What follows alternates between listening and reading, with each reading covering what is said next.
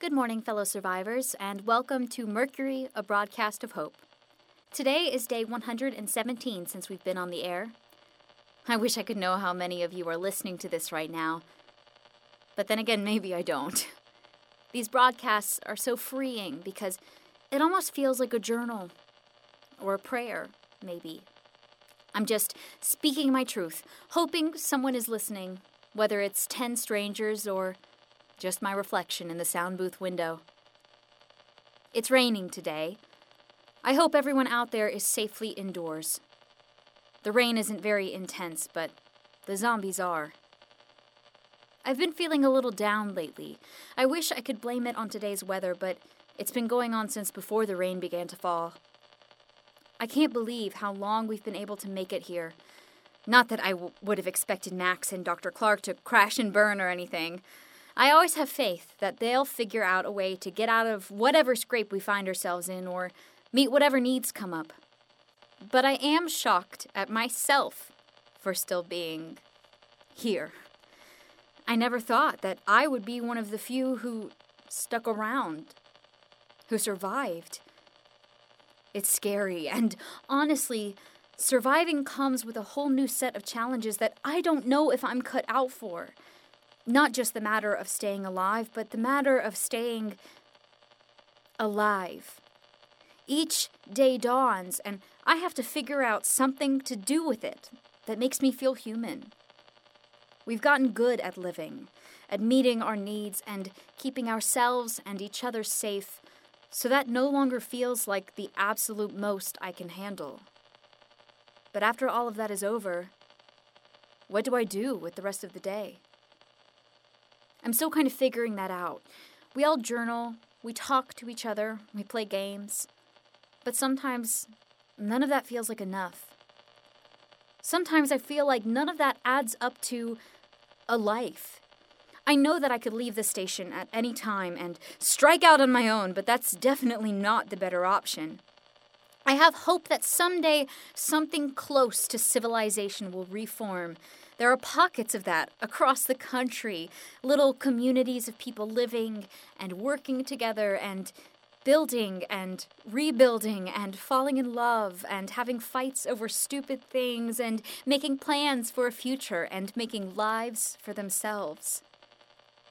I'm not saying I'm ready to leave here and join one. I don't think I could ever leave without Max and Dr. Clark, and I know that what we're doing here is good, important work. So I stay.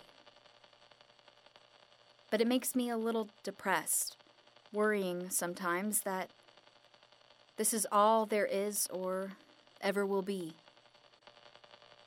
I don't want to let myself shut down. So when I begin to feel that way, I do the one thing that always, without fail, makes me feel alive again. I read. If I can't pull out my own emotions, I can borrow from the characters in books. It's funny, I used to find myself so drawn to fantasy or historical fiction, depictions of a world I would never see. But now I devour paperback romances, children's books, cozy mysteries, and anything that gives me a glimpse of the life I could have had. There is nothing more soothing than reading about some woman in a big sweater with a cup of coffee sitting at her kitchen table. Whether she's trying to solve a crime or avoid her will-they-won't-they love interest makes no difference to me. I'm all about that linoleum-topped table and her big bay windows and the sound of the television in the distance. I'm so hungry for a life that I once thought seemed so small. I loved fantasy because so much more was possible in those books than in everyday life. But now I'm envious of characters who get to drive a car. My life is full of far less possibility than it was before. I used to dream about selling my first novel, or moving to New York, or marrying Sam. I used to meet incredible people just by moving around in the world. I could make plans for dinner, or take trips, or buy new nail polish if I wanted. There were so many lives out there I could live and choices to make every day, and so many chances for something amazing to happen to me. And that's not the case anymore.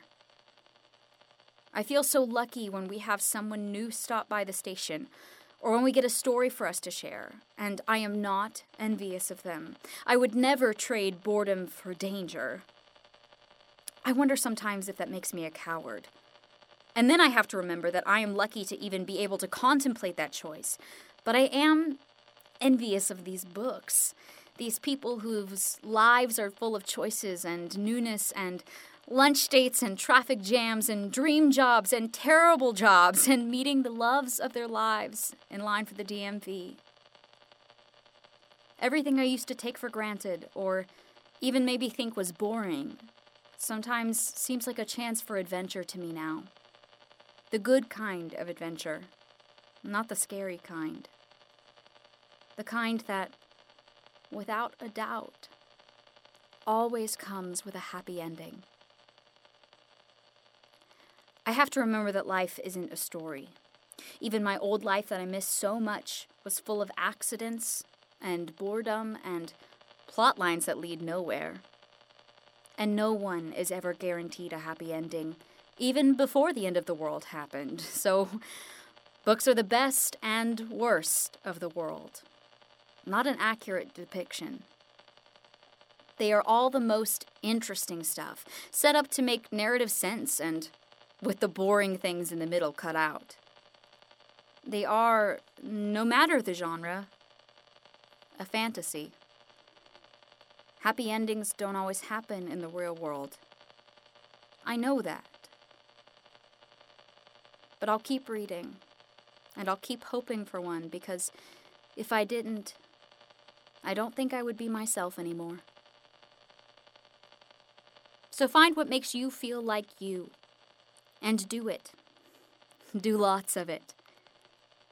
Let yourself make yourself feel alive. For Mercury, a broadcast of hope, I'm Agnes Drew. Take care of each other.